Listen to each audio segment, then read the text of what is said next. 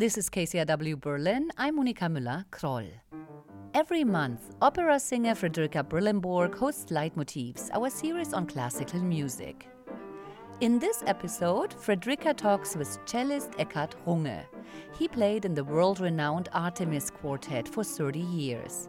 In 2019, Runge left the Berlin-based string quartet to explore solo projects that combine various musical genres including classical, jazz and rock. Fredrika talks with him about his lifelong love for the cello and his return to the stage. So Eckhard, tell me, why did you decide to play the cello?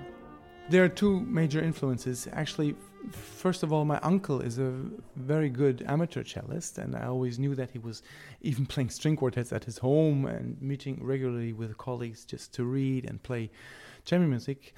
And the other big influence was my grandmother, who herself was not even an amateur musician, but a music lover. And she gave me an LP when I was a small boy with the cello concerto by Dvorak, played by Rostropovich. And I just kept on listening to this music for days and months without stopping. And I knew this was the instrument I wanted to play. About a month ago, in June, you were one of the first musicians who actually went and played a live concert in the Musikverein in Vienna, I believe, for an actual public. What did that feel like? It felt so weird to have something which seemed normal a couple of months ago, just to get in a plane, check in a hotel, go to rehearsal and play for people. And I think we were all very emotionalized when I got the call from a friend who's a soloist called Julian Rachlin. He wanted to play a string quartet. So, he's a great violinist, and he asked me if I would be able or willing to play Opus 130 by Beethoven, of course, a piece I know very well. So this piece somehow also in its epic hugeness relates very well to what we're all experiencing. I thought it was a great idea. It was overwhelmingly emotional. And when you walk out on stage and you see these 100 people in a hall that usually fits around 1,000, it feels a little bizarre because you realize more than an anonymous bunch of public, single faces that are, looking at you in this happy and expectational way somehow. And also for them, it's very emotional because it was the second concert in Austria that happened live on stage. The first one was the evening before with Barenboim and Vienna Philharmonic, and this one was the second one. So it was still an experiment. It was totally new, and also for the audience, it must have felt so weird to sit apart from each other and yet be able to listen to classical music. So I think everyone was very much emotionalized and close to crying and thrilled and happy and in a very sort of surreal, dreamlike situation.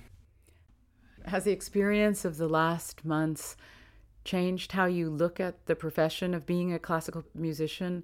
Would you say it's changed how you think about it? Absolutely. I think this is the first time for me in my generation, not to speak of younger people, to witness a totally fundamental crisis where you don't know how long it's going to last, if you can ever do what you've been doing before, and everything that you took for granted, which you thought is so going to go on forever, is off the table and put into question. It is a threat, existential threat, which it still is, because all the concerts are sort of still in question. And even though there was this great event, it doesn't mean that things are going to get back to normal. What would you say is your leitmotif? What keeps bringing you back to the music? For me, my leitmotif has always been to make classical music or emotional music accessible to people, no matter from what background they come. I think you don't have to know anything about the Beethoven Quartet to get the feeling that Beethoven intended.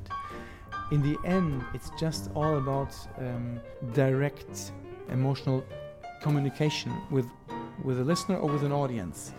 And I would think this is what drives me, and this is my leitmotif.